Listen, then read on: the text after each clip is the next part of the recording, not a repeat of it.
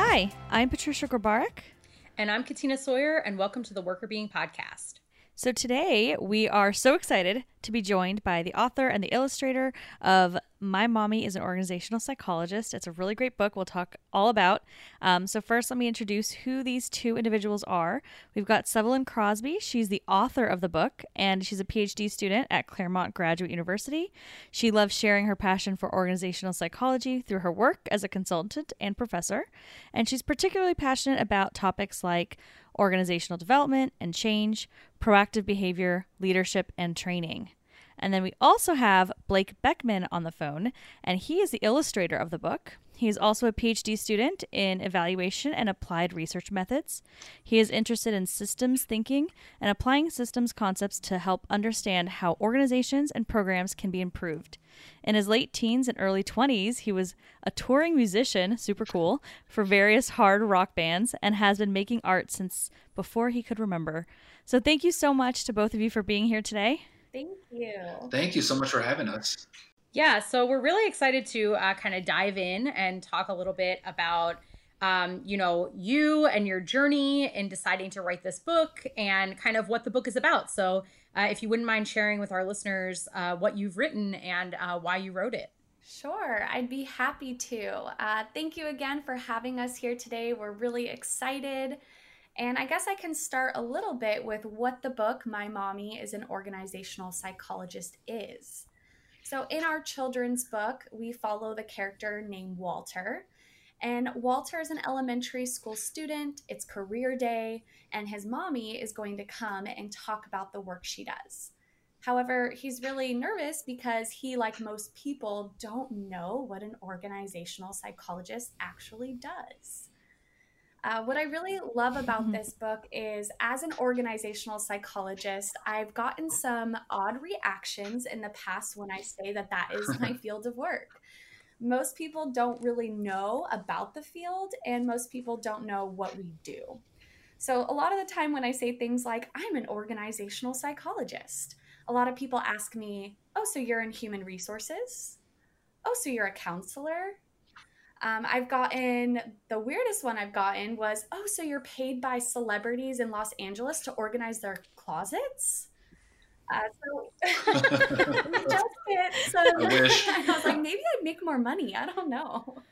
But we get some odd reactions. And I think that that's kind of what inspired this idea. However, there is a specific instance that made me want to do something about the visibility of our field. And one day I went to go visit my sister, and she works at an elementary school at an after daycare program. And I happened to come on a day, and it was career day. And she said, oh, it's so fantastic you're here. Can you tell the kiddos what you do for your career? And I chickened out. I have to be honest, I completely chickened out.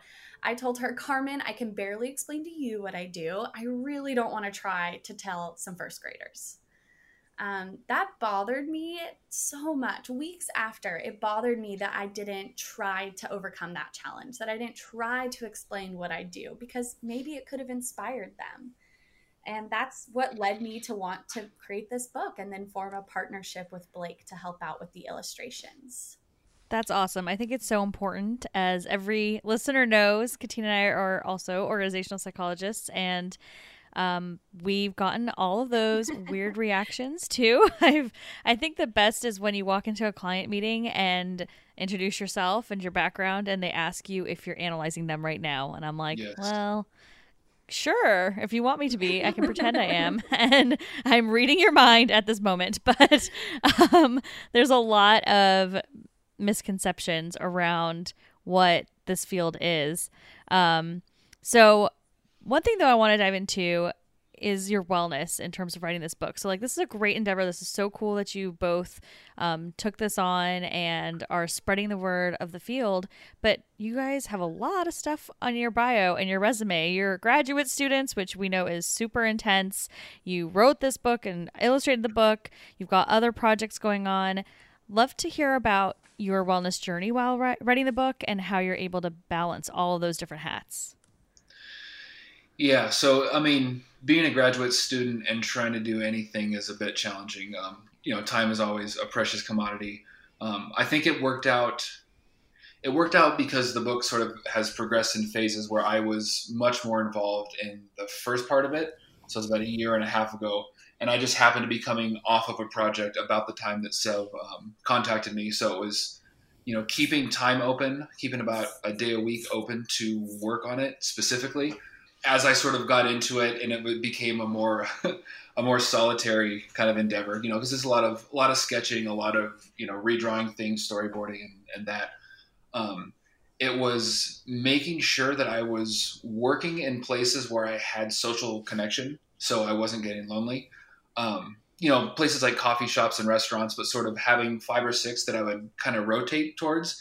And then one, drawing in public always invites people to come and talk to you, and you can sort of, have small conversations, but then also developing acquaintanceships with people that work at the coffee shops and restaurants, and, just have someone that you're looking forward to seeing. That's how I was able to maintain through the mud, like when it really, really got busy. Yeah. So for you, it sounds like it was a lot of just making sure that you were maintaining social connection. That resonates with me because a lot of my job as a faculty member is research and writing papers. And I find that that's also true.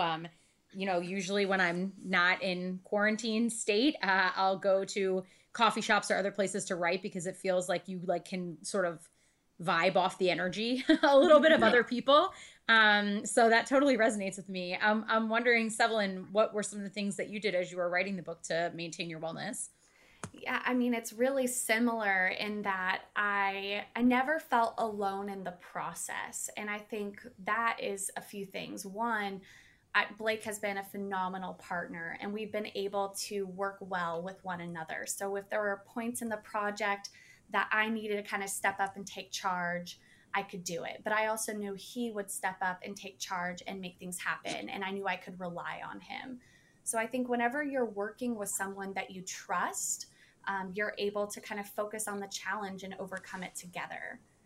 I think besides that, also the kind of resource of family and friends are really helpful. So when you're going through something stressful or you're trying to balance multiple roles, when you know that you can call someone, and sometimes you just need to vent to the person that something's not working and you have to figure out these problems and you've never done this before, just having that family member who can be there for you really makes a difference. So I think just the social support, those with coworkers, but then also family and friends, that has been the biggest resource that I could have ever relied on. That makes a lot of sense. I mean, social connection, as Katina said, is really important. And we know that it has ties to overall wellness, spending time with friends, family, coworkers, people at the coffee shop, can really be a positive experience.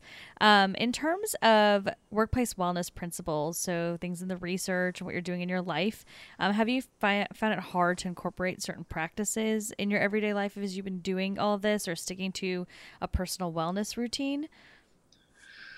I mean, again, time is always a challenge, and now quarantine has sort of made things. Resources now have become a challenge, but I think that. The way that I strive to maintain wellness or workplace wellness is, I've decided to pursue this career because I enjoy the work. I feel that it is meaningful. And so I get a lot of that, intrinsic reward from doing it. But it's still, a lot of work. And I find that I'm able to sort of maintain my energy levels and my attention levels, because I do have a little bit of ADD. It's about, just maintaining overall health principles, right? So like when we're not in quarantine, I wake up every morning and I go to the gym and I work out, and then I come home and I make sure that I have a nice, nutritious breakfast. And then before I sit down to actually start working, I do a short meditation. And then when I, sort of lose focus, I'll go for a walk and engage in a additional meditation practice later on in the day.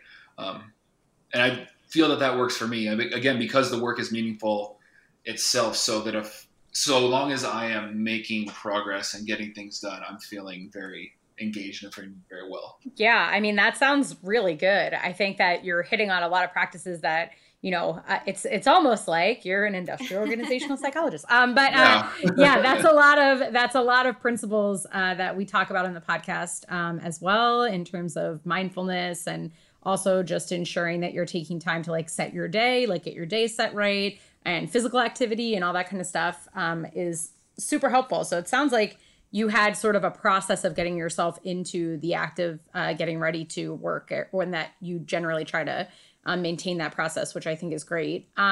Sevelyn, what kinds of things do you feel you've been able to do or struggle with, or what does your routine kind of look like?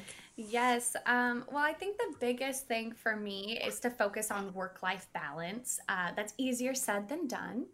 But I think one of my favorite mottos in life is work hard, play hard. So setting a time to focus and put your energy into work, and always making sure to set a time, like some time for friends and family and some fun. I consider myself fortunate. The company I work for, that I am a consultant for, they really do prize work-life balance like I do. They're very respectful of the fact that I'm still a student working on my degree. And so I've been upfront with them about like how this work-life balance is something that I need in order to be a good worker. So something simple like that my company is willing to work with me on is I don't want any meetings before 8:30 a.m. because I love to go out and do a workout or go on a hike in the morning, have a cup of coffee, shower, and get on the meeting. And if I can do that, I can focus and I can bring my best self to work. So I think companies that are willing to be flexible and see their employees as unique people with unique issues or unique challenges they're facing, just unique needs in general, they're going to be more supportive of the well-being of their people. And I consider myself fortunate to have a company that's willing to work with me in my hours that I want to be at work. Yeah. I think what I'd add to that too is like, maybe this comes from a position of privilege, but like being very clear about when, like treating your personal time as a non-negotiable. I know that, it's really, really easy to prioritize, what our boss says or making money. And it is important. But our well-being and our mental health is important too. And I think that sometimes you sort of lose sight of that, and you have to remind yourself, and you have to set boundaries around that time and just treat it like it's something that has to be done, just the same as paying your bills. Mm-hmm. Well said. Yeah, completely agree. I think it's really important too, as you mentioned, coming from a place of privilege and, having a great company to work for. I think that's important, and obviously something that we advocate for is, leaders taking this on to make workplace wellness an initiative and a priority with an organization so that people can have the opportunities that you're so lucky to have. And, Katina and I also are so lucky to have. In terms of the things that you've learned, though, through your wellness journey, and I know obviously that appreciation for the situation you're in, is there anything that you could recommend to our listeners that you learned maybe the hard way, or that you think that could apply to anyone in any situation, that they can start to impact their own wellness regardless of whether they're as lucky as all of us are? Yeah, I think something that applies to all work situations or all life situations is, beginning with the end in mind, having a clear idea and really sitting down and thinking about, what is the goal here? What am I trying to accomplish? And then structuring your activities towards working towards that goal. Because I think it's so often we get work and we just do work, and there's that sense that like doing things is productive, and it make you feel productive, but it may not be productive if it's not sort of working towards a common end. So I think that, when we started this project, Seb had a very clear idea of what she was looking for. And I was able to sort of extrapolate from that and come up with like, this was creating these illustrations like a 4-stage process. So given the number of pages and given the number of processes, I was able to kind of create a map, and we could share and we could look at how we were making progress as we went along, so that we were both aware of how the book was progressing, and also how it also helped us kind of stay inspired. You know what I mean? It's like, oh yeah, look at how much we've done already, or look at how much more there is to do. And it also, it helped us refine our goals and set more realistic goals, and like being open to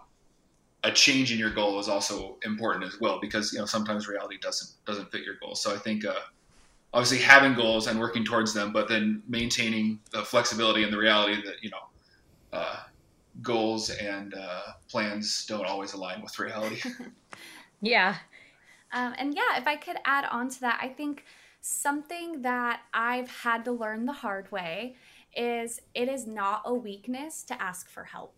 So I think that we have a misconception that we have to be good at everything. We have to know how to do everything to be respected or be taken seriously. And I actually think it is a huge strength to stop and ask for help when you realize that you actually need it. I've never written a children's book before. I've never published a book before. I've never bought a copyright or an ISBN number. I've never built a website before. And so I had to realize that I needed to build a network. I needed to bring a team together because that isn't something I can take on all alone. And it is something I've struggled with, to be able to realize that it's a strength to ask for help and not pretend like you can do it all by yourself. Yeah, I think that's super important to recognize. And I think, in being able to realize the full vision, but also be able to recognize what you need to delegate. And also, as Blake mentioned, be able to keep, your inspiration and passion alive along the way. So there's the technical part, and then there's also the, more artistic part of it. It sounds like you did a really good job of managing those things and still maintaining your sanity, which is good. So related to that, because, it's clear that you had and continue to have a lot of passion for your book.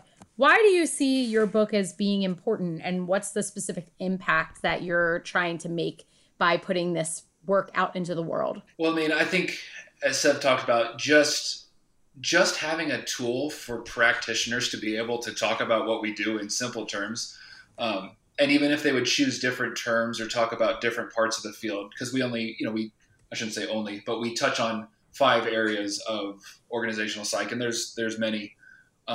Just having that, I think, is valuable in itself.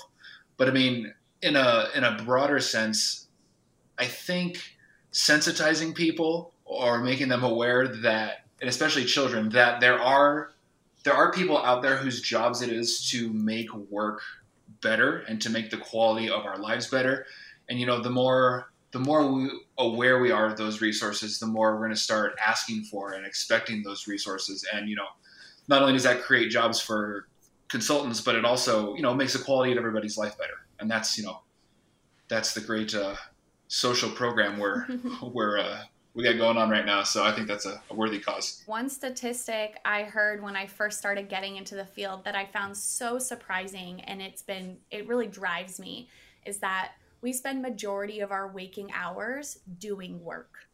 So for me, I thought, if people spend majority of their waking hours at work or doing work, as organizational psychologists, we have the ability to meaningfully impact people's lives. And I think that a lot of people don't know about the field. Visibility is an issue. And this is just one way that Blake and I are trying to tackle that issue and just get the name out there and start gaining more awareness about the positive work that we can actually do. I don't mean to slander any academic work or any journal articles here, but someone can write a journal article about the importance of this, and it is important, and it's important for that community to understand it.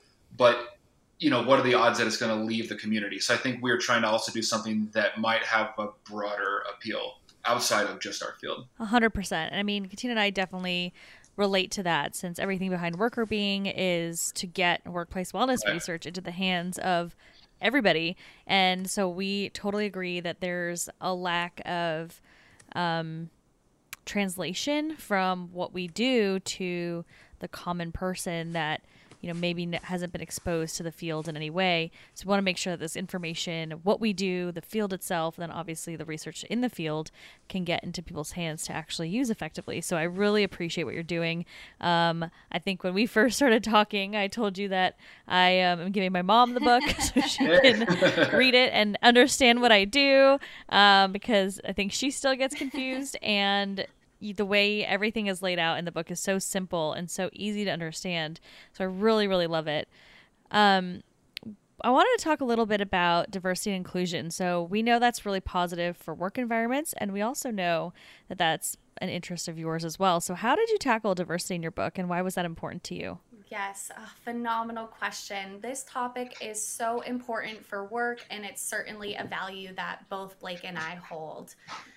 When I first started brainstorming this book idea, and I had a couple initial conversations with Blake, one of the things I said is I wanted to represent diversity in the book, and in a few ways. And during our phone call, he said, absolutely, that's a must. We'll make it happen. And that made me gain more confidence. Like, this is going to be a good partnership. He's the perfect person to do this with. And I think diversity for us meant a few things. So it was really important for us to represent people from different racial and cultural backgrounds. We also wanted to break some gender stereotypes. So in our book, we have the dad of the main character, Walter, in the kitchen cooking breakfast. And the person going to school and talking about their career is the mom. And so we try to just break some mini stereotypes like that. Another one we have in there is that when we talk about a fire person, we have a woman that's in the profession, and she's actually the leader of the group in the book. And so I think we have this stereotype of a fireman, not always a firewoman or fire person. So we wanted to break some of those stereotypes. Another one that was really, really meaningful to me is diversity in family structure. So not everybody has mommies and daddies. And in fact, I was raised primarily by my grandfather. So it was really important that although the main character does have a mommy and daddy, the other students in the group whose parents are represented are some uncles, a grandfather, and of course, some moms and dads. So it was really important that we just break some stereotypes and make sure to involve that and include that in our book. Yeah, and I mean, like, the importance of that is that, you know, I want any kid who picks up the book to be able to read it and to be able to see themselves as belonging there. And I think also, and I always get so uncomfortable talking about race because I'm white and because I'm a guy and because I'm straight and I'm tall and, you know, all those things that make life, I think, a little bit easier. You know, change is something. Attitude change is something that is slow and it happens over time. But, you know, attitudes are formed by the media that we consume. And so thinking about, you know, as a creative person and as people that create media, you know, we wanted to create something that represented the world, maybe not as it is, but the world as we think it should be, and hopefully inspiring people and kind of nudging those attitudes a little bit closer. Yeah, I love that idea. And I think it's really awesome that you took the time to think that through and to ensure that, as you said, anybody who picked it up could see themselves in it. I think that that's a really great focus, especially with kids. You know, most of my research surrounds diversity and inclusion. So that's something I'm really passionate about. And, you know, a lot of our stereotypes form when we're young. So anything that you can do to sort of combat those stereotypes is great. So I'm really happy, and I know Patricia's really happy that you wrote this book, and that you wrote it in the way that you did and illustrated it in the way that you did. Is there anything else that you think that our listeners should know about you or the book before we turn it over into our final fun question for you? That's a good question. I mean, I think the part that's really important for us is this is a children's book, but we fully intend for it to be for audience of all ages. So I love that you say you're going to give it to my mom. I've given one to my grandma. I've given one to my best friend. Everybody needs to know what we do because we have the potential to impact their work and the life that they live. And so it is a children's book, but I want everyone to read it. And I mean, the illustrations are not unengaging as well. So I think there's it's got an aesthetic quality too that I think people would appreciate. Yes. I definitely agree with that. I love the illustrations, and the story is just such a great book. So we're really excited. We'll obviously link to that for all of our listeners if you want to check it out. But our final fun question. So I'm going to ask both of you to answer this. What was your favorite book growing up? So I was a dark little kid. I really liked it was a three book series called Scary Stories to Tell in the Dark. It's by Alvin Schwartz, and Stephen Gamble was the illustrator. Yes, Do you I had remember that. those? Mhm. I Like had the it. super creepy, like really scary, creepy, dark pen and ink and watercolor pictures. And I actually think it got banned in a number of places because it was, it's a story that just tells a lot of folk ghost stories, but the illustrations were just so good and so scary that I think it was a lot for a lot of kids, but perfect for me. So that was probably my favorite children's book. Yeah. I also liked it, Blake, so don't feel weird. I had it. I liked it. And in some ways it did like terrify me a little bit, but I also kind of enjoyed it. But yeah, I agree. That's a good one. Yeah, my favorite children's book, I think, is a book called The Giving Tree by Shel Silverstein. So if you're not familiar with the book, it follows a young boy who eventually becomes an elderly man and a tree. And essentially what the book is about is this boy relies on this tree and he takes from the tree what he needs as he's going through his stages of life. And the tree, the giving tree, is okay with it. The tree wants to give everything they can to help this person. At the time, as a child, I just loved the illustrations and I thought it was a really cute story. But in hindsight, it has so much meaning to it. I mean, I think people can take the perspective of Mother Nature and how we're taking. I think people can take the perspective of a parent-child relationship and how the child relies on that parent and takes what they need in order to become an adult themselves. So in many ways you can think about it. But I think what I mostly took away from this book is that I want to be someone who gives and takes. I think any healthy relationship is a give and take kind of partnership. And I think that I want to give something of value to people, to the community, to this world. I think I'm still always navigating what exactly that looks like and what that means. But being a giving person and leaving something behind that's meaningful is really important to me. And so I hope that Blake and I are making that contribution through this book, like to our field and to the community, just getting the visibility out there. So that is my ideal hope. That's awesome. Maybe your next book can be scary stories about organizational psychologists. Oh, that's a fun one. Blake would love to do the illustrations. I have some notes. Oh, that's a good one, Katina. Yeah, I love that. And I really love that I mean, you both have such great examples for your books, and I can just imagine that one day maybe there'll be a kid that will be on a podcast or whatever is going to happen in 20, 30 years, and we'll say that your book's their favorite. Oh, I hope so.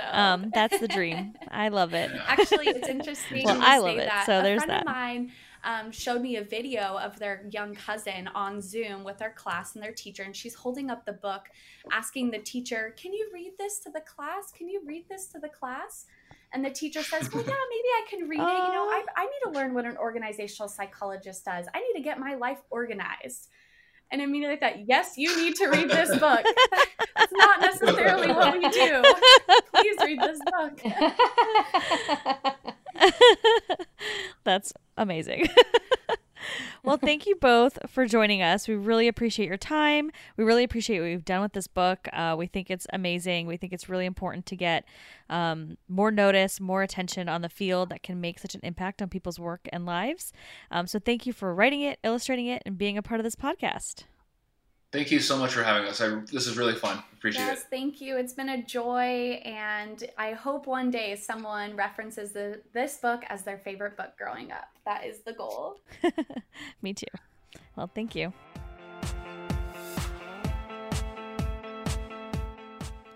Thank you so much to Blake and Sevelyn for joining us today. We thought they had great content to share with us. We're super excited about their book. If you couldn't tell, we really, really, truly are excited about the book. It's amazing. It really breaks down organizational psychology in a very simple way, really easy to use. And it's such a cute visual book for children too. I mean, everything about it. I love it. Anyways, there's links to them in our show notes. If you want to find more about their book, you can go to mymommyisanorganizationalpsychologist.com. And as always, we'd love to hear from you, so please reach out to us.